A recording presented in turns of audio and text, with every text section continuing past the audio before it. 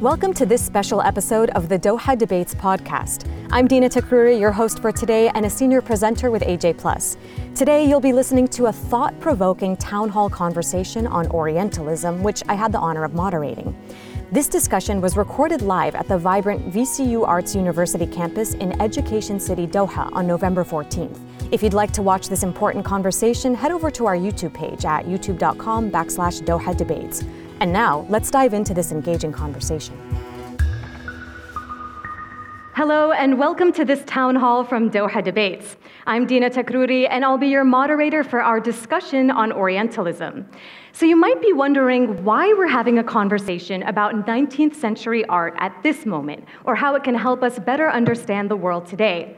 Before we get started, I'd like to take a moment to address the current events in the region, which I know are affecting so many of us today. With so much violence happening so close, it can be challenging to focus on something like art. But this discussion is very much framed by the ongoing events.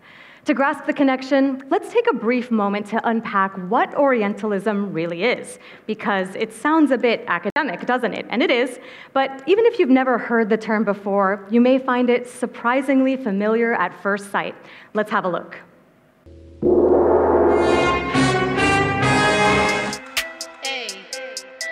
Baghdad, city of magic. I've come for the woman and your head.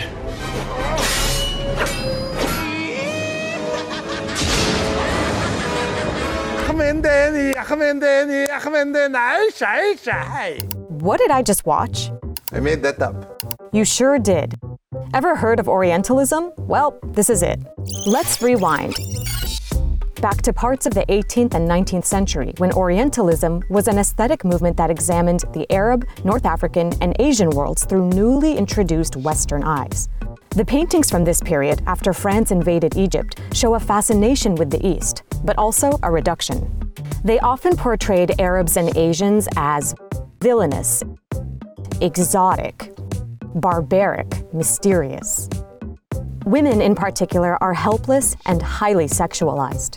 They stand to say even more about how these artists from the West viewed their own culture in relation: masculine, rational, superior. But Orientalism isn't just an artistic movement. Palestinian American scholar Edward Said reimagined the definition in his book entitled Orientalism. In it, he argues, the Orient was almost a European invention and had been since antiquity a place of romance, exotic beings, haunting memories and landscapes, remarkable experiences. For him, the 20th century was no different. Fanaticism, violence, etc., always associated with the Arabs, with Islam. Arabs are always being killed. They're always associated with what is negative and regressive. Sounds a lot like... where they cut off your ear if they don't like your face. It's barbaric, but hey, it's home. Especially in pop culture, the Orient, which comes from the Latin word oriens, or east, is a direction, not a place. East of what? Of whom? Unclear. But let me tell you, there's lots of camels. And sensual, albeit blurry, desert heat. On the other hand is the Occident, the West. And there are real-world implications to how we view each other. Besides reinforcing stereotypes, if the Middle East, North Africa, and Asia are backwards, inferior places in need of saving, someone just might try. My fellow citizens, at this hour, American and coalition forces are in the early stages of military operations to disarm Iraq, to free its people, and to defend the world from grave danger. Yet others argue that Orientalism, as it relates to art, hasn't necessarily had such far-ranging implications. Ultimately, are many of these depictions often seen as problematic? Yes. And is there potential to learn something valuable from them? Also yes. Some scholars argue that Orientalism should be framed beyond stereotypes to allow space for the study of how cultures come to understand one another. Today, media companies and museums alike are trying to navigate their position on showcasing historic representations by deciding whether to retain, recontextualize, or remove them entirely. If you stream Aladdin today, for example, you'll see an unskippable message that Disney added before the film. It reads in part, "This program includes negative depictions and/or mistreatment of people or cultures. Rather than remove this content, we want to acknowledge its harmful impact, learn from it, and spark conversation to create a more inclusive future together." In an increasingly polarized world, it's worth asking whether recontextualization for these depictions is the right approach, what value they can offer as is, or if outright exclusion makes the most sense. So, we've just learned a bit about the Palestinian American scholar Edward Said and his seminal work, Orientalism. It's crucial to note that his work was partly driven by the 1973 war between Egypt, Syria, and Israel, and particularly by the Western media's portrayal of Arabs in its coverage. He argued that the human side of the Islamic and especially Arab world is rarely found in such coverage, and I'm sure many of us here have witnessed examples of this ourselves. I certainly have as a journalist based in the US. And we all know the significant impact Western media has today, and we all share the frustration when they get it wrong. Many of us here in the room tonight identify as Arab, but as we know, Arabs are not a monolith. We represent a mosaic of distinct cultures, traditions, and dialects. But because Western media and pop culture are so influential, their depiction of us matters. Tonight, I invite you to delve into the deep roots of Orientalism as Edward Said understood it, at a time when reflection is more vital than ever. Now, let me outline the structure of our town hall tonight. We'll first examine the origins of Orientalism as the artistic movement that emerged in the 19th century. We'll then transition from past to the present, discussing whether Western pop culture and media still perpetuate Orientalist fantasies and stereotypes about the East. And finally, we'll look into the future, debating the role of museums in showcasing Orientalist art. And as we strip away the layers of Orientalism, let's try to look beyond the canvas and into the impact that it has had and continues to have today on how we see the world and also how we see each other. And on that note, I am delighted to be joined today by students and recent graduates from universities here in Qatar. They will be guiding our conversations today. Thank you guys for being here so much. Additionally, I'm joined by three guests. Kholood Al-Fahad is a curator, writer, and researcher. She joined Qatar Museums in 2011 and is currently the acting deputy director of curatorial affairs at Lusail Museum. Fatima Bhutto is a speaker, activist, and author, most recently of the book New Kings of the World, Dispatches from Bollywood, Dizzy, and K-pop, which is about the rise of a vast cultural movement originating from the global south. And finally, Inaya Folarin Iman is a broadcast journalist and commentator who focuses on the topics of freedom of speech and identity politics. Inaya is also the Cultural Management and Youth Engagement Trustee for London's National Portrait Gallery. We are so honored to have you all join us tonight to have this conversation. I'm really looking forward to it. And thank you to everybody for joining this town hall. Now, if it didn't already catch your eye, because we're putting it up right now, I want to draw everyone's attention to this painting. This is an 1866 painting by French artist Jean-Léon Gérôme. Kholood, as the curator of the Lusail Museum, which is set to house the world's largest Orientalist art collection, talk to me a little bit about this painting, okay? What are we looking at right here, and how is it both perpetuating Orientalist stereotypes and also very representative of Orientalist art in that era? Of course, Jean-Léon Gérôme is a French artist of the 19th century, one of the leading in stereotyping the Orient. The viewer, when looks at such a painting, for example, in the 19th century salon, will definitely assume that Jean-Léon Gérôme has encountered such a scene, in his visits to Cairo, with all of this with those accuracy, and photographic quality of the painting. Unfortunately, Jean-Léon Gérôme, is using the doorway of a mosque, and turning such a place which is used to be or which is supposed to be a place of peace and serenity where people worship their God, turn it into a scene of very creepy scene, with all of these cut off heads piled at the doorway. a lot of research was done, okay, so this is an example, okay, before I talk about the research, but this is an example, okay, a very good example of how Orientalist art, okay, was in the intersection between fact and fiction, okay, between imaginary and reality, imagination and reality. So a lot of research was done, okay, about this painting, and all of the scholars, okay, they proved that nothing. The generally in Durham has never, okay, seen such a scene. Okay, it was impossible for contemporary Egypt, okay, to have such a scene, okay, in the streets, especially in front of a mosque door. But this is, okay, again, an emphasizing on the stereotype of the barbaric Orient, okay, which needs control, which needs the West to go and civilize them, okay, to save them from themselves, as just George Bush said, okay, in the movie we've seen. But as we said, okay, Orientalist art is very free, okay, space, which gives a lot of, of freedom and interpretation, okay, of those kind of scenes and paintings.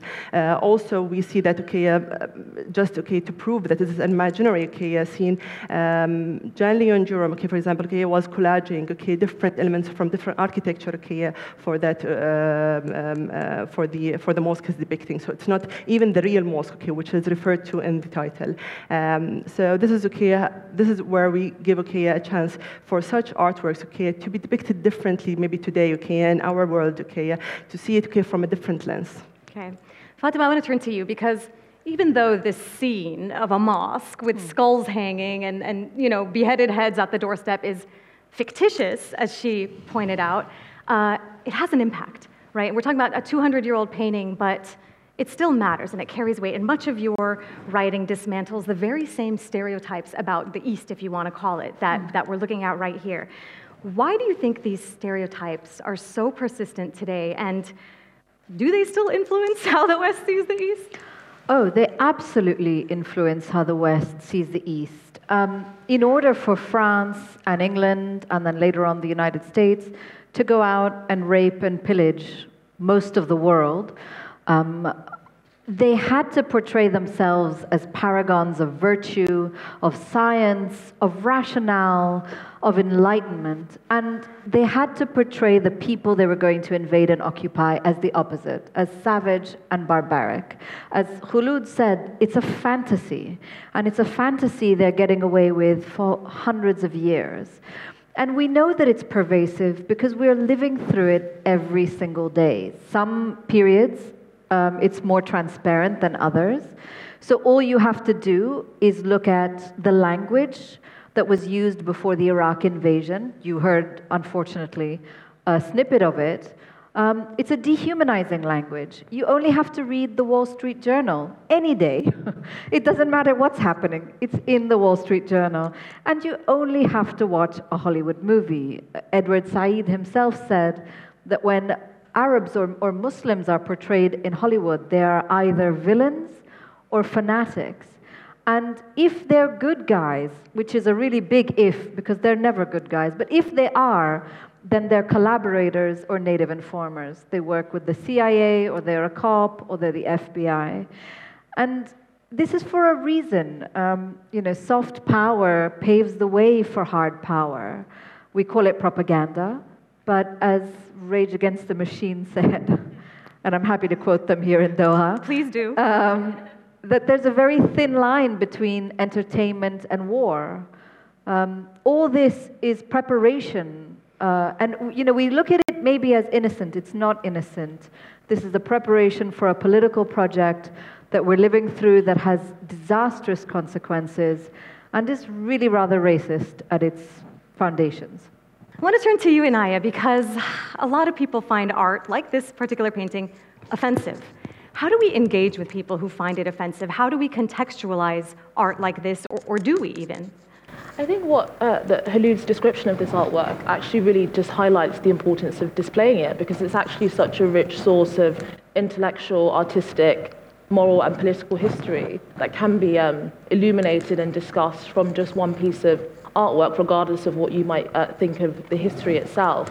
I think if we use offence as the yardstick for whether or not we should display or discuss particular representations and so on, and I think that we're in a very worrying place because, as obvious as it sounds, human beings, we are by definition diverse. We're informed by different cultures, different histories, different religions, and that undoubtedly will lead to many different interpretations of particular events and particular representations. And I think the thing is about art itself is oftentimes the most thought-provoking and compelling artworks are deeply offensive because they challenge us and ask us to question often deeply held taboos. And there's many things now that we do take for granted, whether that is equality for women or other values and so on, that at one point in history were regarded as both fringe and offensive to the orthodoxy at the time. So I don't think offense is a very compelling reason to not depict something or not to discuss something, because one person's offense could be someone else's completely different view. So in terms of how we actually engage with these kinds of artworks and historically contextualize them, as you mentioned, I think my starting point is to recognize that two very mutually exclusive, often opposing views can even have very compelling, meaningful, and sincere justifications for those views. And I think that as long as we keep the space open to allow those perspectives to be discussed, and this is not to say that everything should be relative and there are no standards. Of course, we should negotiate right and wrong, but I think we have to start from the perspective that as long as we keep the space as open as possible, as citizens, as human beings, we can come to different conclusions, and that is okay. So, okay, this is super interesting so far, but let's also not forget that in addition to long dead artists and pieces of work like this from 200 years ago, we're also talking about very real, very alive human beings. And here I want to turn it to our students and recent graduates on stage, and I want to know who among you has a story to share about how you might have been affected by Orientalism? There's so many hands up, so let's start over here. You had it first. Hello everyone, my name is Haneen Darwish. I'm a student in interior design. And I do think we face Orientalism in our daily lives, not just me, but everyone, even if it's indirect or we don't notice it. One simple example is that I was once searching for the name of the French, the name of the inventor of the camera, and then Google shows me that it's a French inventor, and then da-da-da. But then the actual thing is that it's foreshadowing the narrative of the Arabic inventor. His name is Ibn al-Haytham, and he's a mathematician, a physicist, and an astronomist. And he's done a lot of stuff that contributed to the camera that we actually use nowadays. So one thing I want to point out is that it's actually important for us to stop for a second and reflect on the information that we are digesting in our daily lives. Thank you. Absolutely. I want to turn it over here. Dafan, do you have something to say? Hi, my name is Dafan. I'm a Palestinian who was born and raised in Qatar, and I went to university actually in the UK. And I remember when I first met some of my friends actually who are also from the UK, they told me, Dafan, where are you from? And I said, Palestine. And they said, oh, Pakistan. And I was like, we're not that two-dimensional. And they're like, okay, so you guys have roads and buildings? And I'm like, yeah, we drive cars, we have highways. And I opened my phone and I showed them Qatar National Library. I'm like, this is just a library, And they kind of looked at me and they're like, we thought you were like transporting things on camels. And so for me, it was just insane to see how something like, Aladdin or something like the news was going to make someone think that, the East is two-dimensional. As they said earlier, that it's super diverse, and it's just, I think it's really unfair for us to be kind of dismissed that way. And that gets to so much of the essence about what Orientalism really is, right? The West progresses, the West advances, but the East is stagnant, doesn't evolve, right? And doesn't advance. So we're going to pull up another painting here on screen that I want to ask Kholood about. Enlighten us a little bit more about the Orientalist tropes that we see here in this painting by Frederick Arthur Bridgman. Yeah, Frederick Arthur Bridgman in this painting is trying to give a snapshot of the Algerian life by painting ladies sitting idlessly, okay, in a very nice paradise-like, setting, which is unfortunately not the real life of the Algerian society. It's just the way the West were imagining them, okay, or dreaming of how the East looks like, and in such an attempt by the artist, okay, or by the interpreter, okay, it gives an authenticity to the colonial endeavor, especially when we see that they interpret it, okay, from a point of view that the artist has invaded, those very private spaces, okay, of women, okay, which were prohibited, okay, to be entered, okay, especially by foreigners and by men in particular. So such a scene, although it looks very nice, okay, and static, those ladies, okay, look like more of accessories and an exotic tableau. It deprives, the Algerian people, okay, from their dynamic life, from their rich culture, okay, which is hidden, okay, under such a scene. Just to be clear, an artist from the West like this, would he have actually ever had space, like access to this kind of space? No, and this is why we say, okay, by invading, the space, okay, he gives, this kind of authority to the colonial endeavor, you know what I mean? Like, it's a message. It's a very, it's hiding a very, political statement in it. And many of these Orientalist artists from the West never even necessarily traveled there, right? Exactly. But just their imagination, based on what they want to, what they are thinking. But also there's something important, okay, about those. As I said, okay, this is art, okay, and it's very free, giving a free space, okay, to the people, okay, to interpret it. Other interpretations also, okay, could lie, okay, under that kind of work of art. For example, okay, some people say, have, interpreted it as being, a Western artist talking to the Western, okay, audience about the West itself. So such, okay, a way of depicting, the woman in a paradise-like, okay, space. It's just, it's either, okay, because they are depicting, okay, the status of the woman in Europe and in the West, okay, at that time, okay, being unable to correct their societies, or also, okay, it might be like, the nostalgia those artists, okay, are looking, okay, for, okay, before the Industrial Revolution, okay, so they used to think that the days before the Industrial Revolution, okay, was a paradise-like, okay, so they are not really, happy with what's come after the revolution. So, they found in the Orient, okay, a free space, like to express their feelings, okay, through that exotic, okay, unknown, the unknown. I want to hear you guys' opinions on art like this. Do you think there's any value in this type of art, regardless of its historical context? Should we engage with these type of works? I want to turn it to you, yeah.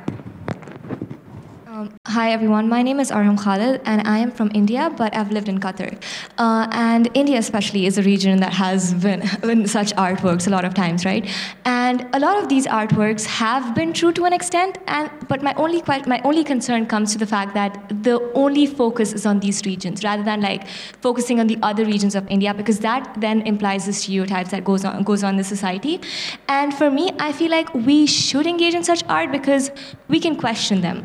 As an Indian myself, like, I love questioning the art I see about my country. Like, is it true? To what extent is it true? And then for people outside India, I want them to question this as well. Like, what am I seeing? Is it true? Who has made this? For example, as you mentioned, like, as someone from the West making something about the East who have never been there, I just feel like that's something we need to question ourselves as well. What about you guys? Anyone agree, disagree here? Let's go. Hi everyone, I'm Lulu Al-Thani. I'm a junior interior design. And I also agree with her opinion. I think we should showcase this kind of art, but at the same time, we should show the opposite, an art that shows a true point of view. And then we leave the audience to question why these two art pieces are different. Mm-hmm. So yeah, I think I agree. It has some kind of truth. It's not completely truth, but it has some kind of truth in it. Like maybe the design in the drawing is true. Maybe they did have this kind of design. maybe the content's not true, but maybe some of it, maybe they did actually have these kind of dresses. So I'm not completely against showing this kind of art. Interesting. Now, are we giving the average art consumer too much credit for maybe being critical and asking these questions? Which one would hope they would do.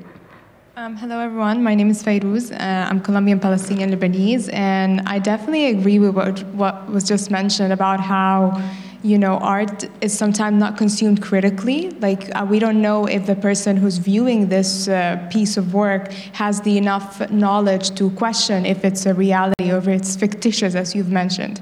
And again, going back to saying that if we need to engage and portray them, I think definitely we need to discuss it in order to kind of like increase this knowledge of like what's real, what's not, and how these Orientalist tropes kind of engage and increase the hegemony of the West on the Orient, even though I don't like to use Orient because we're very diverse. So on this area that is depicted in such a false manner. So yeah.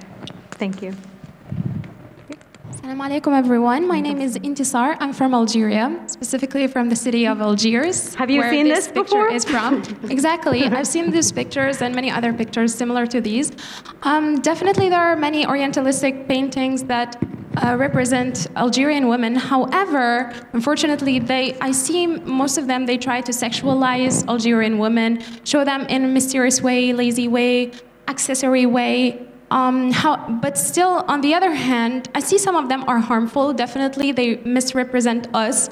But from the other hand, many of them, they bring us like a picture of what was Algerian women living like, what clothes they are wearing. Like, I can confirm that those clothes are part of our culture. They're called karaku, ghlila, sarwal mdowar. So all of those are part of the history, even like the jewelry they are wearing, khalkhal. So they are part of reality, even the architecture, the interior design, the city from there, it's the kasaba. So it really relates to the place I'm coming from. I can confirm that. So we can say, we can engage with the art, the paintings of the Orientalists, take some values from them, but definitely be always aware and critical about them. So that's it. Thank you.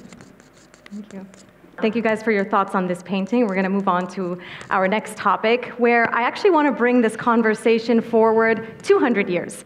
Modern Western narratives often appear as extensions of 19th century Orientalist cultural perspectives. I want you to watch another clip right now. It's very emotional for me because I see European people with blue eyes and blonde hair being killed, children being killed every day with Putin's missiles and his helicopters and his rockets. These are not refugees from Syria. These are refugees from neighboring Ukraine. I mean, that, quite frankly, is part of it. These are Christians, they're white. Now with the Russians marching in, it's changed the calculus entirely. Tens of thousands of people have tried to flee the city. There will be many more. People are hiding out in bomb shelters. But this isn't a place, with all due respect, like Iraq or Afghanistan, that has seen conflict raging for decades. This is a relatively civilized, relatively European, I have to choose those words carefully too, city where you wouldn't expect that or hope that it's going to happen. When you watch something like that, how do you see it as perpetuating the Orientalist stereotypes that we've been talking about this evening?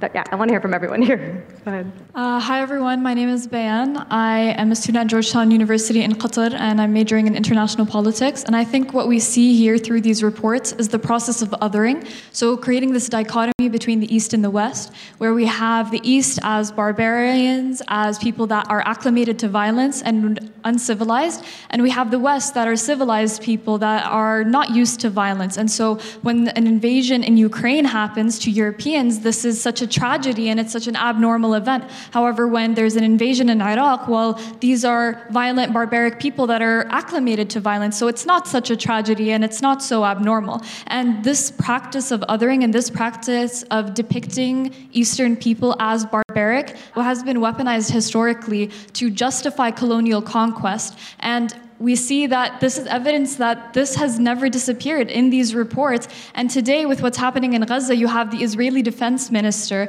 stating that Palestinians are human animals. So this perception of the West as viewing the East as barbarians has never disappeared. It continues to be weaponized. Today, instead of colonialism, or maybe you could identify it as a modern form of colonialism, but you can definitely say that there's the justification of war crimes currently happening through depicting Arabs as barbaric, as human animals. And I'd just like to point out that I am Syrian. So the second report states that the refugees of Ukraine are different because they're Christian and they're white, which is quite ironic because 10% of the Syrian population is actually Christian. Arguably, I'm white. So the reality is that doesn't make me more deserving of sympathy, but what that does mean is that this journalist with her journalism degree has no idea what Syria is and has no idea what Syrian people are. Absolutely, absolutely.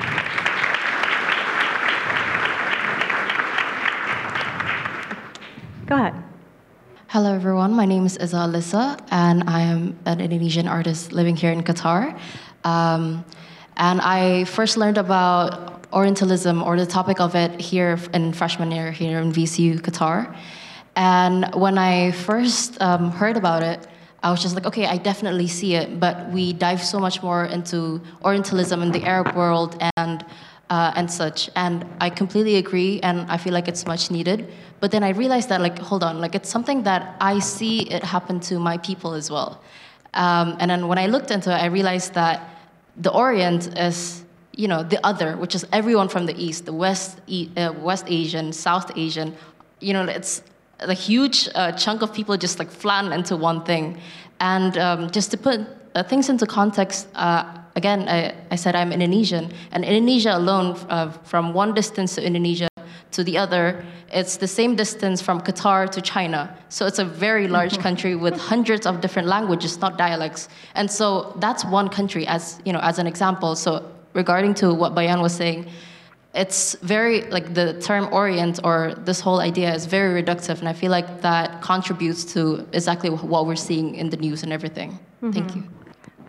Hi, my name is Yasmin Abghazaleh. I'm an educator, and I want to point out that these media reports don't just happen. As Fatima said, the art has actually paved the way for this to happen because they're painting us as the three Bs, as they say, either a bomber, a billionaire, or a belly dancer. So then when something happens, oh yeah, they're bombing the bombers, it's okay. It's justified in the public eye. They don't have to put in so much effort to convince the Americans that this is okay. It's already been done for 200 years. So they've already paved the way for that. If I can jump in, Dena, I think there are so many current examples, and I just want to leave you with a couple of them that have really exposed to me not just an intention here to other, as you mentioned, but the hypocrisy behind it. Nancy Pelosi, the former Speaker of the House in the United States, who has refused to say anything about a ceasefire, was photographed wearing a bracelet made from bullets that Ukrainians used to kill Russians with. You know, we saw video go viral over the past week of Ahad Tamimi. And there was a fascinating backstory. At some point during the early days of the Ukraine invasion, Ahad's video was picked up, and she was represented as a young blonde Ukrainian girl fighting a Russian soldier. And at the time, everyone was like, wow, how amazing, what courage. The moment they found out she was Palestinian, of course, then that ended. Ahad is in detention today. You know, this hypocrisy couldn't be clearer. And I think one of the most heartbreaking current examples is the fact that, you know, the Gulf War I was essentially launched on the back of false testimony of a young girl who said that she saw Iraqi troops pull babies out of incubators. She lied to a US House Human Rights Caucus, and it helped launch the war.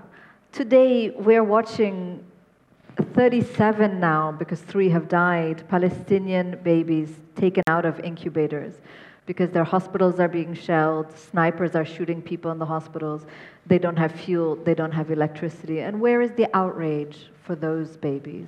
For those incubator babies. This is a sinister project, and I think we have to be very clear that we need to be familiar with it.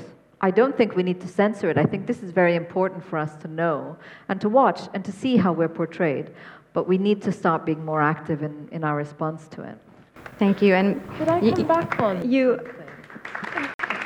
wanted to respond? I mean, lots of very interesting points made, but I think that there is also a kind of stereotyping of the West that is going on in much of this discussion. Actually, the West, just as quote-unquote the East, is full of diverse cultures and heritages and political ideologies and movements. And actually, we have referenced Edward Said's Orientalism, which is taught across Western universities. And actually, even the time when he wrote the famous works, he was welcomed amongst the European and Western intellectuals with open arms. His book was widely praised. So there are very strong strands within Western thought that is incredibly self-critical, that has recognized past wrongs and present wrongs as well, and is very much engaged in that dialogue of bringing in lots of different perspectives and trying to understand the way in which different groups in different countries have been misinterpreted. So I think that that's a really important point to recognize the diversity of the West and the ideologies within it without essentializing it and stereotyping it also. But I also think there's a human point here that the imagination is always limited insofar as in order to draw representations of other things, we are always going to get it wrong, we're always going to misinterpret, because the nature of the imagination itself is mysterious and elusive. And so the idea that the only thing that is valid or important or correct is exact, accurate reflections of particular countries or communities, then I don't really know what art would be then, because art in and of itself is something that is always a distortion of what the actual reality is. So I think that actually if we are going down this line, that the only important point to take from the artworks that we've seen in other things is whether or not it's accurate, then I think we would miss the beauty of it, its artistic value, whether or not it's depicting things in a exciting or skillful way. So there are other questions to ask, not just whether or not it's an exact, accurate reflection. You bring up some important points, and one thing that I want to ask you all as we move forward and on to other topics is, to what extent can we have this conversation in a vacuum, not constantly bearing in mind the power dynamics of it all? That when we talk about the West and the East, when we talk about the colonized and the colonizer, do we always need to be mindful of these realities and of this context? Or can we just appreciate, the art for the beauty that it has? I would say power is very important here. And I would invite you to imagine a world in which Asian art depicted the West as per our imagination. I don't think they'd be as tolerant of it, actually. I don't think they would have the generosity of spirit and questioning and criticism that we have to display all the time. The problem, of course, is the power dynamic, is that we don't have the power that France has. We absolutely don't need art to be realistic, but we need to be cognizant of its effects. Yeah. And if I can just also say one thing, I think that it's a mistake to view culture as innocent. Culture has power behind it. Culture has governments behind it. Culture has funding behind it. And we can enjoy it, we should enjoy it, but we have to be critical of it. That is an excellent segue to where we want to go to next, because we're not just talking about paintings and we're not just talking about journalism. We also want to talk about pop culture here. And in the opening video, we saw Cardi B wearing a kaftan and a headscarf, and some people called her out for cultural appropriation. So to you guys here on stage, I want to ask you, is something like that cultural appropriation? Is it cultural appreciation? When is it okay, and where do you draw the line? Hi, everyone. My name is Ana Maria, and I'm from Dominican Republic. I think that when it comes to art appreciation, it really depends on the perception, the viewer, and the one that is being sort of like appropriated. But at the same time, I think that in order to be exact or non-accurate, in order to appreciate art, it must be represented by those who have been sort of like forced into suppressing their art. I mean, this Western narrative doesn't depict everyone else that's across the Atlantic. It's not just the United States. You know, there's the Americas. There are many different countries. We are many different colors, and we're very diverse. And our art is being suppressed by this idea that, you know, the culture only exists within North America. And so when that happens, you know, we try to depict what we know or what we can see that has been preserved exactly. And that's much of the arts and the culture in the East. More than just appropriating, I think that we're just trying to show that there is more out there rather than what we know. And, you know, a little bit of relation to the conversation earlier as well is that, you know, whenever you depict art or whenever you depict something from the West, whenever the West uses Orientalism to point the East as barbaric, they're using this sort of idea of you against me. So this is also problematic, that if you don't agree with what we say about what you don't know, then you're against what we do know, and it makes me question them, and we should. Thank you. We haven't heard from you. Salam, my name is Hiba. I am a digital humanities student at HBKU. I do think that this example, particularly of Cardi B, is relevant because she's a black woman. She is from the global south. So is it the case that when it's someone from the global south, someone who is Arab, someone who is black, do they get like a free ticket, like a green pass to represent and talk about the culture? I don't think so, because we see a lot of people who are from the global south, when they do get to power, they have some of the most anti-immigration policies, they have some of the most racist policies and statements. So it's the question of like appropriation versus representation is also tied with like authenticity and who is an insider and who is an outsider. And when you determine someone as an insider or someone as an authentic person, authentic representation, you actually grant them power. So if they're already someone in power, like a pop star, you gotta be careful about granting them even more power and say, oh, they're authentic, that they are like just because they are from this region. So I think it really ties well with the issue of power dynamics. It doesn't relate directly to geographical location, to color, to race. It ties with how much power does this person have, how much they are trying to be honest, how much are they questioning things. So I think that's the key here. Inaya, what do you think? Where do we draw the line between cultural appropriation and cultural appreciation? So I don't really think there is a line, and I don't think Cardi B is from the global south. I think that she is American through and through, and I think that she would class herself fundamentally as American. And I think intention matters. I think that that's a really important way that we have to recognize that. Was her intention in depicting that to dehumanize, to degrade? Of course not. It was an artistic expression. I think there's a real danger in seeing cultures as these fixed, distinct things that have these rigid borders that other people cannot interact with and exchange things. Actually, when we see different cultures, you often find upon deeper investigation that the lines are actually quite blurry, and there's been many ways in which the East, so-called, has influenced Western thought and Western discourse substantially, and vice versa. And for example, you know, I recently came back from Japan, and there is a huge American culture of Japanese people wearing Elvis-inspired clothes, also inspired by African-American hip-hop culture. And I think that that is a glorious example of human creativity and human expression, reinventing things. And they don't need permission from African-American people. They don't need permission from supporters of Elvis in America. That is the free-flowing nature of human beings.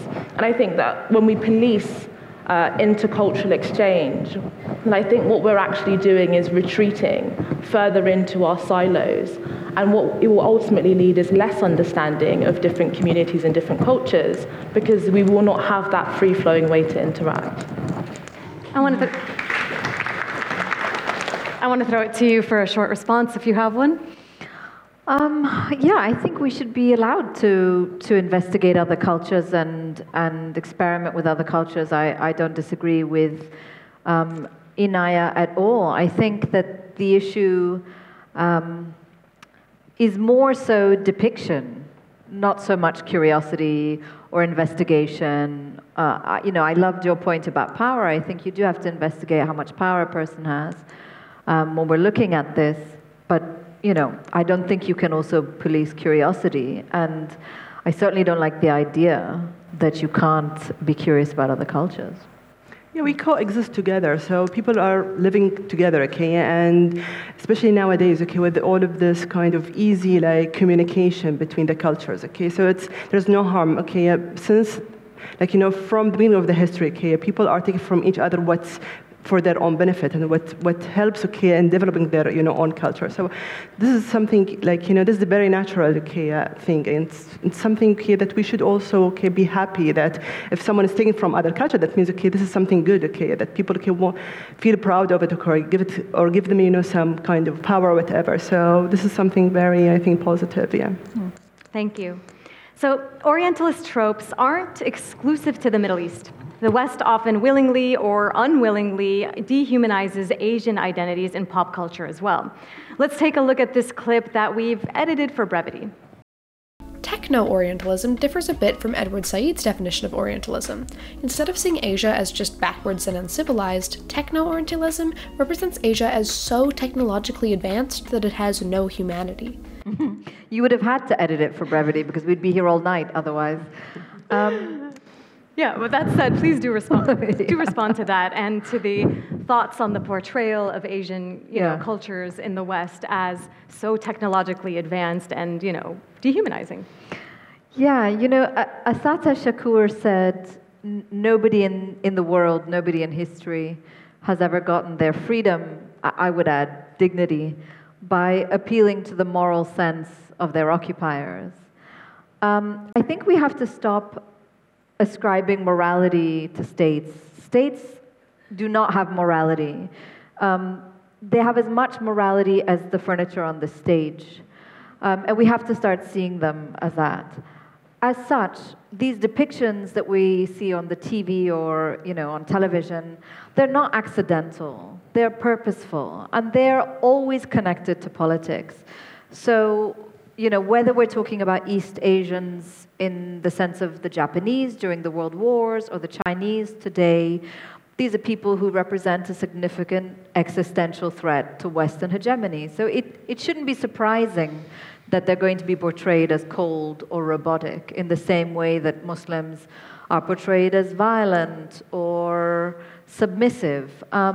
You have to look at culture closely with politics, I think. And we have to remember as well, when we're looking at media, whether that's film or the news, that these are not innocent institutions. They are ideological institutions. The clip we saw earlier, where that guy said, with all due respect, and then proceeded to be really disrespectful. That's the BBC. We weren't watching some random channel from a village somewhere. These are national outlets. They have a responsibility, and when they fail that responsibility, I think we have to ask ourselves why. Yeah. Inaya, what do you think? When we're talking about stereotypes here, are stereotypes by definition always inherently negative?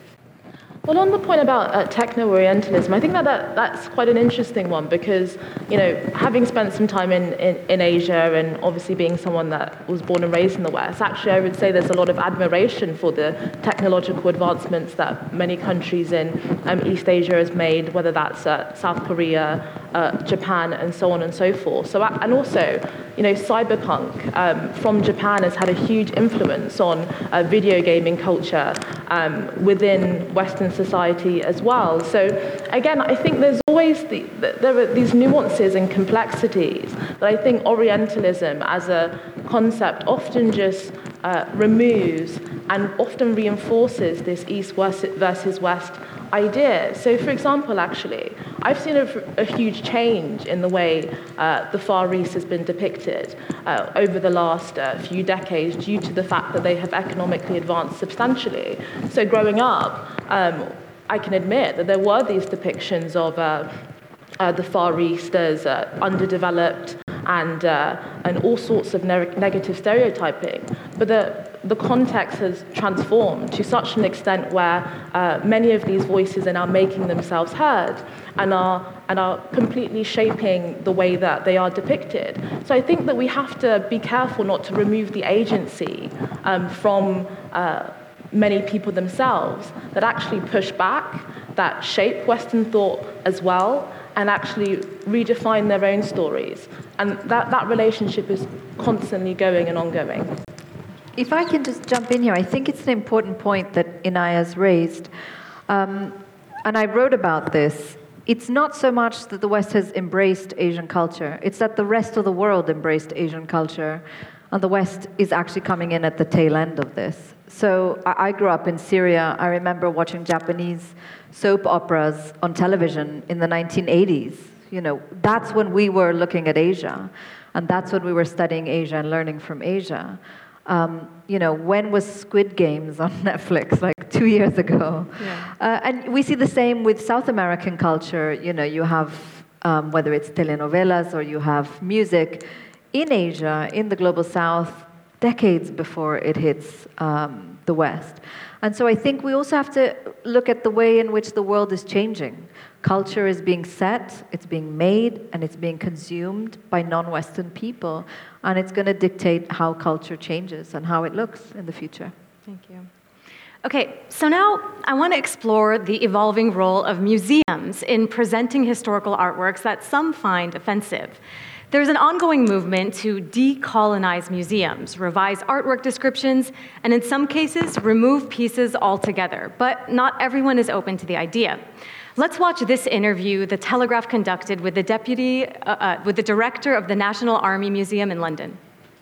So you don't feel any pressure whatsoever to put a plaque on saying, well, viewers or people here must remember that the British Empire committed terrible sins, we invaded other countries, we were involved in slavery, obviously not at this period, but before. This was an enterprise to dominate and exploit other peoples. I mean, here we're in the gallery on the First World War, and we joined with allies to fight the Germans because they invaded neutral Belgium. And as I said, millions of soldiers from across the world volunteered to help us in that fight. And then you'll see images around here of Indian soldiers and others who were part of that. So no, there's no need to do anything other than to tell this story. And it's important that people understand this story. Inaya, you're very plugged into the art scene, as we mentioned in the introduction. Tell me about your thoughts about this decolonize the arts movement. Do you support it? So I have my concerns about it. So undoubtedly, I think I welcome the idea that we should make us more aware of stories that were historically marginalized, perspectives and voices that were not included in how we understand particular historical events, particular literature, particular artistic forms, and so on. But I think that there's a danger in really blurring what we mean by decolonization. To me, I think decolonization is the kind of formal political process of removing a colonial power. I think there's a very different thing when we talk about decolonization when it comes to art, when it comes to ideas. As I've alluded to in previous elements of this discussion, actually, history is much more complicated than just seeing it through a binary racial lens or seeing it through an East versus West lens. And actually, oftentimes, marginalized and colonial voices use the ideas of the Enlightenment, use lots of Western ideas as a way to hold a mirror to the West against their ability to live up to their own ideals. And so when we're talking about decolonization, what ideas are we actually removing? Is it ideas of parliamentary democracy? Is it ideas of so many things that the West has championed in many ways as well? So I do think that whilst we should open the perspective to lots of different voices, I think that there is a danger in essentially, again, reinforcing a division which sees certain ideas as only Western or certain depictions as only Western and everything else is as a victim or everything else as Eastern. And again, I don't think history is as binary as that. What do you think, Fatima? What should we be decolonizing when we talk about decolonizing the arts? I think this is such a fascinating time to have this conversation because we've seen protests banned in American universities. We've seen people being fired from their jobs, being censored, for simply having the completely uncontroversial opinion that there should be a ceasefire, that Israel should be stopped from pummeling Gaza at this moment. We've seen parliaments, whether we're talking about the Congress or the parliament in the UK, whose populations are overwhelmingly in support of a ceasefire, refuse to even debate the topic. So I think the idea of Western values is really broken at the moment. And I think what all of us have noticed is that there is a Western value for the West, and then there is another value for the rest of us. But when we talk about decolonizing, I think we have to decolonize. I think we have to decolonize everything. That means museums, that means our libraries, that means our thinking. And what it means really is not that anything should be destroyed or anything should be removed or anything should be censored, but that we have to start looking at things correctly. We have to start using the right names for things. Let's not forget that museums, their genesis is part of the colonial project. Colonial powers used museums in the same way they used census or education to categorize, to order their version of history, to decide what would be included and what would be excluded. Of course, we should have museums, but we should remember where museums come from and what purpose they served. I don't think it's a question of black or white. Certainly nothing in the world is black or white, but certain things are true. Colonialism is theft. I mean, it's theft of land, it's theft of resources, it's theft of heritage, it's theft. And whatever positive we want to take from colonialism, I think we should remember, was not done for the natives. You know, the British built railroads, not for us, it wasn't a gift, it was for them, because they were using them. So there are certain things we have to look at with a wide lens. And I think for too long our conversations have been dictated by the powerful who set the narrative. And it's time to question all those things. And I don't think that should be seen as threatening. It should be welcomed in the spirit of debate, just as we're having here tonight. I see you want to respond. Well, I think one of the things that I'm concerned about is almost a reverse form of Eurocentrism, where we see the West as this unique, all-powerful being in the world that is essentially responsible for everything and has behaved in a way that is historically so unique so as to make it particularly distinct. I mean, even when we talk about colonialism and when we talk about empire, the British Empire, the French Empire are not the first empires in the world, you know, whether that's the Ottoman Empire or the Benin Empire. And many of those empires behaved in a wide range of ways that today we would disagree with and some that we would agree with. And we don't view many of those empires in the same way that we view the West. And I don't think we engage critically with the practices and behaviors and the way in which languages were erased, certain ideas became dominant and certain ideas became marginalized. And I think when we hold the West to this overwhelming, unique, omniscient force, and I think that we actually end up reinforcing senses of superiority amongst Western elites as responsible for all things and superior. And so I think, as I said earlier, I think there is a danger as black and brown Arab people, and I include myself in that, of course, as taking away our own power, taking away our own influence in the way in which we have shaped the world as people as well, and making all the power in the white West. And I think that only serves to reinforce senses of superiority and inferiority. I'm going to have to say, I'm really glad you mentioned the Ottomans. I think there is a massive difference between empire. Of course, all empire is at its core interested in power and expansion. But the Ottomans didn't settle their territories. The Ottomans, the Mughals, these are people that allowed religious freedom. I don't think they can be compared at all with the French in Algeria or in Morocco, who committed not just vast amounts of theft, but violence to a degree that these places have never recovered from. You know, we're not sitting here having this conversation in Turkish. We're having it in English. You know, that is a result of the British Empire. What is the number? 18 countries in the world were not invaded by the British? 11? 11, sorry. 11. How many countries were invaded by the Turks or by the Arabs? I mean, there's no parity really here. Not that I'm excusing empire in any way, but there is a difference. And there is particularly a difference in terms of exploitation and violence that was practiced and continues to be practiced by the West. We have heard a lot of strong and popular points being made, and I want to give a chance to for our students to respond and maybe expound on something that you heard. We haven't heard from you.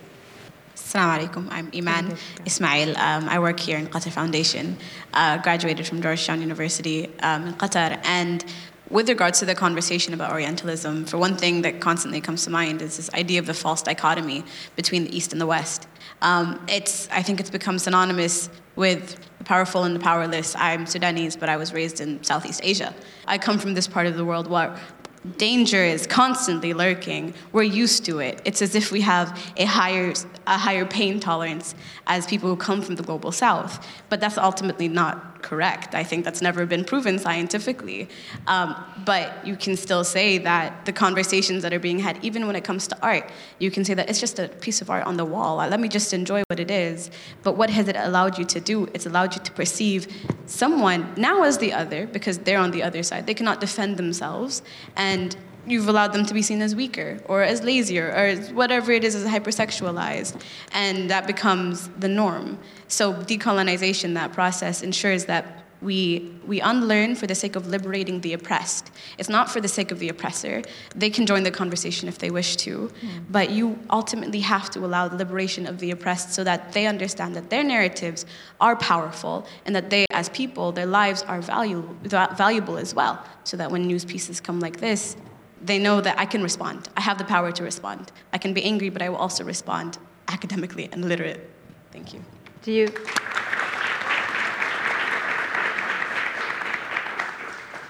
I would like to add on the conversation again. I feel like it's very important to bring accountability to this debate or this conversation, given that the only thing that I feel like we want is accountability from the West to say that, yes, they did us harm, they represent us wrong, and because of these representations, the hegemony of Orientalism is expanding even in us. It's so integrated in our societies, in our cultures, that we start to portray ourselves in their lens. So, for example, when I go to Colombia and Latin America, or I'm speaking to someone who's Colombian, they don't consider me Colombian just because I wear the hijab and I look from the East. And they claim that I'm not a real Colombian and that I should go back to wherever I came from because I'm Muslim.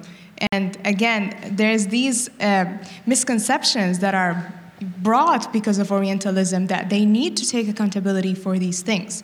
And we are having this conversation to further disseminate that, and it's very important to point that if they're not going to take responsibility for what they've done, we can't really move forward with this conversation because it feels like we're just talking to a wall and there's no, they're not joining the debate. Like, they're free to join the debate, they're free to talk to us, but they're not. So it just feels like you're just talking into a void. So yeah, thanks.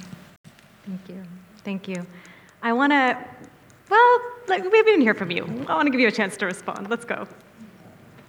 Hello, everyone. My name is Al-Hadar. I'm a student in HBKU, and I want to touch on the point you just raised and my experience, actually, and how this goes beyond even the people in the East and the West, and it even affects people back in Africa, right? So I am from Ghana, and I remember the year I came to Qatar, the year I got admissions here to come study. I had admissions in the United States and the UK as well. So I sat my friends down and told them that I was going to leave Ghana and I'm moving to Qatar, but I'm not going to the US and the UK.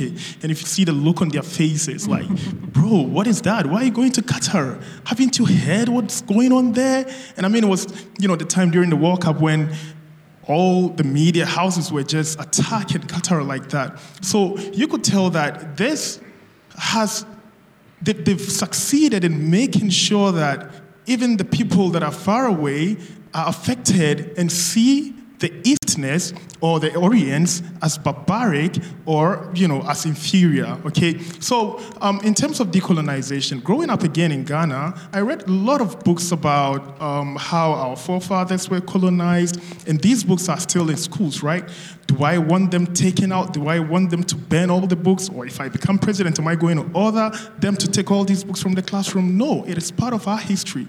This is part of who we are. So I would want my children, my great-grandchildren, to learn about where we come from and how our forefathers had to go through so much to make sure that we are where we are today. So, yeah, that's what I think. Thank you. Let's turn our discussion to how non-Western cultures can maintain their identity amid Western influences like Orientalism. To find an answer, we interviewed Dr. Naif bin Nahar, who I'm told is in the audience. Thank you very much. Oh, there you are. Thank you for joining us. Welcome. So to find an answer, we interviewed Dr. Naif bin Nahar, who is the director of the Ibn Khaldun Center for Social and Human Sciences at Qatar University. Let's watch. We have two fundamental approaches to dealing with Western thought. One approach completely rejects engagement with Western thought, choosing instead to remain insular within its own cultural identity. On the other hand, there is an approach that lives in a state of total alienation, always thinking of the West, in the West, and disregarding its own civilizational and cultural identity. We need a middle ground, which is the interactive approach. This interactive stance is based on two pillars: intercultural exchange and particularity. Intercultural exchange means being aware of other cultures and attempting to harness what others have to develop one's own civilizational self. Particularity means that we should only assimilate knowledge and ideas from others that are compatible with our own culture and local realities. Thank you. Fatima, we just heard Dr. bin Nahar's insights on assimilating knowledge and ideas from other cultures only when they're compatible with one's own culture. So let me ask you, how can non-Western societies selectively adopt Western knowledge in a way that aligns with their own cultural identities? Well, I think by doing exactly what we've been talking about, by decolonizing, by expanding one's gaze. History is history, and the timeline is vast.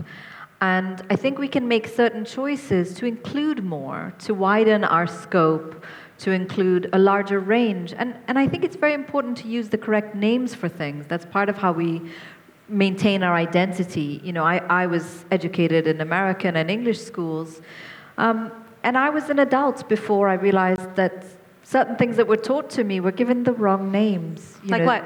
Well, for example, in 1857, when Indian troops rose up against the East India Company, it's described as the mutiny, but it's not a mutiny. It's the first Indian freedom struggle.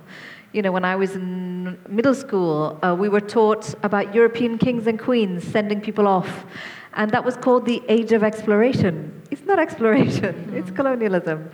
And, this extends outside of schools, What is a humanitarian pause? It's a completely meaningless set of words we've joined together. It's called ceasefire. So we have to start using the correct words, and I think we also have to start adapting the models that we've inherited. I think we can safely say those models are broken at this point. And that doesn't mean we discard them, it just means we expand them. And we change them, we innovate them, and I certainly think we have enough work to do on that front. Speaking of a lot of work to do, Kholood, Lusail Museum has acquired the world's largest collection of Orientalist art, and you guys have the daunting task of recontextualizing it. How are you doing that? As you've seen today, there were a lot of ways looking into those works of art. The example of John Leon Durham, for example, and all of the research was done in order to understand what was the aspirations of the artist. We have a proverb says, the meaning of the poem, lies in the heart of the poet. So all of the other interpretations, were done by people with agendas, who have power, just using those works of art, as tool, to justify what they want. This is why, our mission now as a museum is to bring those historical, extraordinary works, and put them, into a more modern, contemporary context, see how do they affect, us today. So we are not just a museum, okay, with all of these masterpieces of works, okay, but rather we're a platform, just as what we're doing today, bringing all of these different perspectives, okay, people from different backgrounds, okay, experts, students, have their say, okay, and debate and discuss all of these works of art, okay, and see how do they reflect on us, okay, on our identities and representations today. And this collection will be on display in 2030, is that correct? We hope so, inshallah. Okay, so we will see, inshallah, okay, in a few years from now, okay, the museum with the collection. Yeah. Let's do some brainstorming then, because they've acquired all this Orientalist art, and hopefully by 2030 it'll be on display. I want to ask you guys for your thoughts. Is there ever an instance where art should not be displayed at all? If anyone believes that, please raise your hand and tell me why. But if not, I just want to ask you for your thoughts on how some creative ways that museums can break stereotypes and promote a more nuanced view of this art. Hi, hello everybody. My name is Miriam El-Maridi. I am a Palestinian born in Doha, Qatar. My opinion on Orientalism and how everyone has spoken about it and shared their experiences and through the history and culture truly has affected I as an identity of who I am, what is my culture, what can I be, what so on and so forth. Am I fitted into this society? Am I presented, or am I really part of who I am? And to be honest, I feel that what can museums do? I'm a huge believer into communities. And when we are given communities to meet one another, share with one another, we get to learn from one another and teach each other, especially the right words with one another. We can tell them, we can experience and share who we are and what are we. Not to mention, this helps to break the idea of Orientalism. What has the world really shown or get implemented in us that we are a specific image when we are actually not, we are more than that. And especially here in Qatar, what I love is how they are proud to show their culture. You don't just see it within the individuals, but you also see it within their surroundings, how Souq Waqif is, how Qatar is. And so when we engage in events and bring on communities, especially from the youth, as we do not want to be repeating mistakes to the younger generations, as I believe that starting young is always the best way to implement the right values and morals and to place identity in, is by engaging with those and by sharing, experiencing, and implementing the right words, cultures, and showcase who we really are. And thank you. Thank you. Anyone? I don't think we've heard from you. And I want you all to jump in, okay? So I'm going to try to get as many answers as possible. For me, museums are much more than to exhibit the history of a country. Basically, museums are what educates and shapes the future generation. Because whatever we exhibit inside the museum is what impacts us morally, spiritually. Therefore, I believe that these Orientalistic arts, which are close to stereotypes, should not be exhibited inside the museums, because we see, I as an Eastern generation, when I go to the West and I see that the Western way is actually presenting my culture, and I see that it's wrong, and I was like, I'll go and I will say that, hold on, that is not how Afghanistan is now. But while behind the scene things are different, and on the scene they're presenting my country maybe as a backwarded, as an illiterate people with no knowledge. So that is not how, Orientalistic, I can say, art works. So therefore, I believe that museums are what shapes the future generation. If we don't care about the Orientalistic arts, which are close to stereotypes, this will definitely create an anger inside every single generation. So that is what it basically creates a lot of problem, for the future generation, and this will be a headache for the society itself. So to be clear, you don't want these paintings on those walls? Exactly. Who agrees? Who disagrees? You agree? You disagree? Let's hear why. I think art is a form of expression. And with expression comes context, comes history. So if I see a painting that is very wrongly depicting my culture, and then I see the artist and who he is or who she is, and I understand where they're from, I'll start to say, okay, Maybe this country has a history of colonizing other states. Maybe I should look into this. So I think that the first step to question anything is to first be exposed to it. So I feel like definitely I agree with decolonizing the art, maybe not in terms of removing it. I think that in the museum you can do some very creative things, like maybe put some questions next to a painting, put the context of the time that it was made, put some information about the artist, and let people maybe connect the dots. But I think the most important thing is that our attention spans are actually reducing with globalization and social media. So I feel like also putting these things might be challenging. So it's actually not just something inside the museum, but outside. Now we find so many creative content on social media about loads of things. So why can't museums do the same? They should be able to deconstruct the paintings that they're showing us in the museums, not only inside the realms of that museum, but also outside of it. Like, let people know not just within the realms of where art is supposed to be exhibited, but because art is everywhere. Whether you go to the museum or you don't, you're going to see it. So you need to decolonize it in and outside. One more student. Who's itching to verdict? I feel like you are. I think that you mentioned the point you mentioned in the beginning, that we're giving the audience too much credit. People look at museums as that's the truth. So I think Ms. Kholood has a great responsibility, Allah ya'inak, because she's going to have to pick things. This museum isn't Qatar, so they're going to trust the source. If Qatar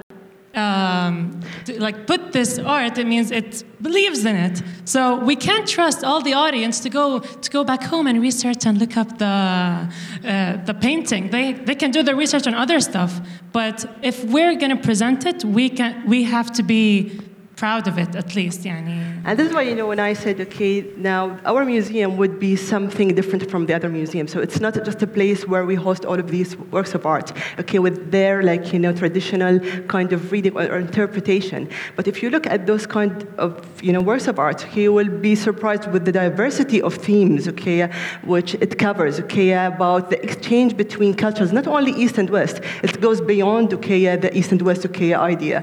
So there is a lot of things that you can delve, go deep in it, okay, and explore other areas and other perspectives. And this is, okay, the challenge, okay, how can we look at those works of art and just, reinterpret them, okay, and re-understand them, okay, from a different perspective, okay, that's more productive rather than destructive between the different cultures.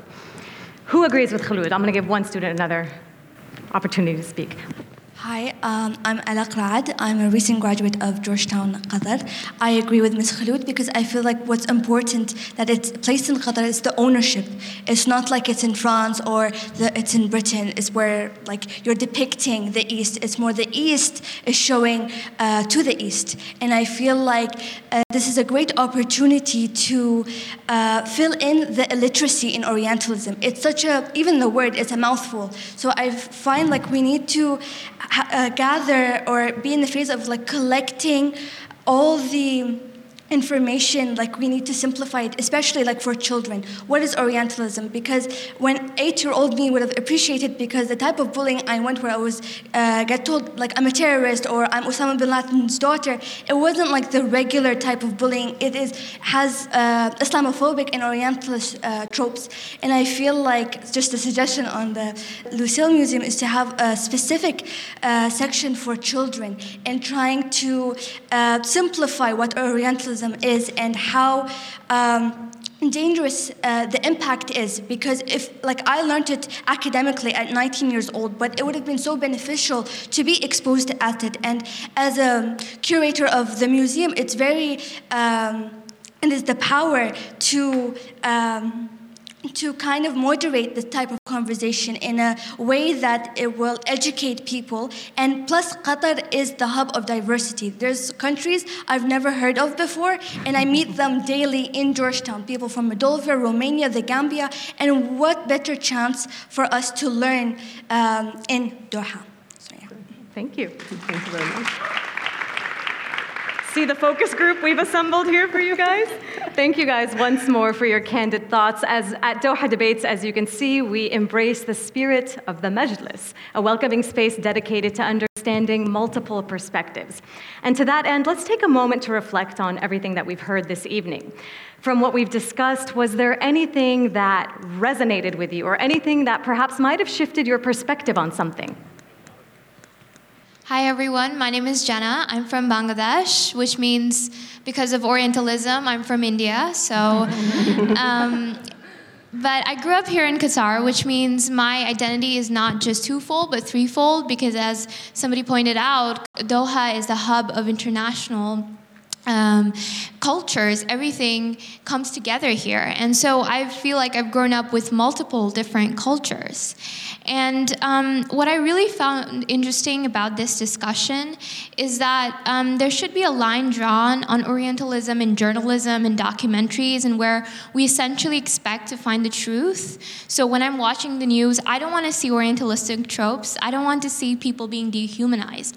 But when it comes to art, and this might be a controversial opinion, but I do believe that there is a, not, like, I don't obviously want to see my culture, you know, through this voyeuristic lens, but I think there is a lot of nuance in that, as Inaya pointed out, and I don't think we could, especially in terms of art, conflate this sort of like argument with, like, you know, East versus West kind of thing, because it just perpetuates that sort of argumentative, you know, thing. I think because of the spirit of Majlis, we should aspire to sort of build together in the future so that Orientalism or Orientalistic tropes are not, you know, put forward again or promoted again. And my belief is that, you know, we can't erase the future, we can't erase the past or how people have depicted us in the past, but what we can do is paint the future and build a narrative with our stories, our feelings, and our emotions, and make it all more inclusive and better for us. Thank you.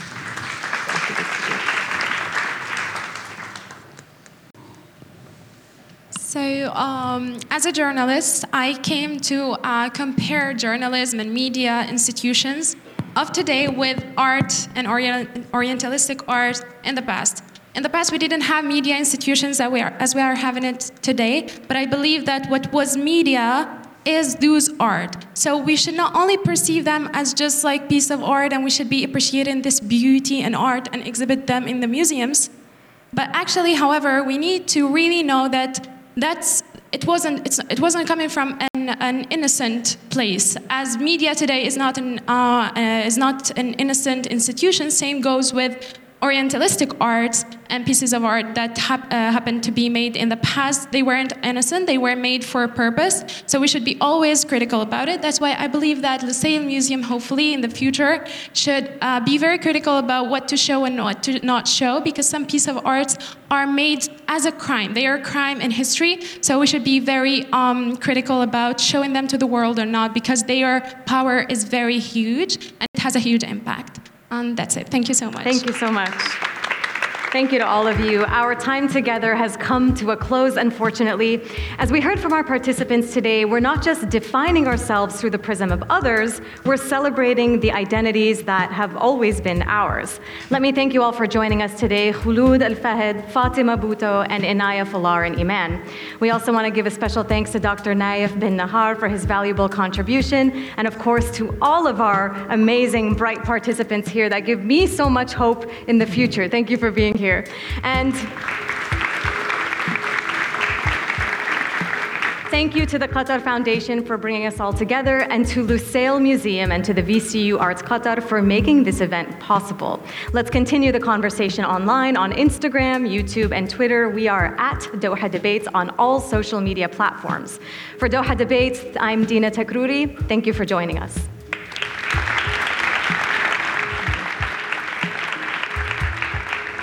Hi everyone, thanks for listening to this special episode of the Doha Debates podcast I recently moderated at the VCUArts University campus in Education City, Doha on November 14th.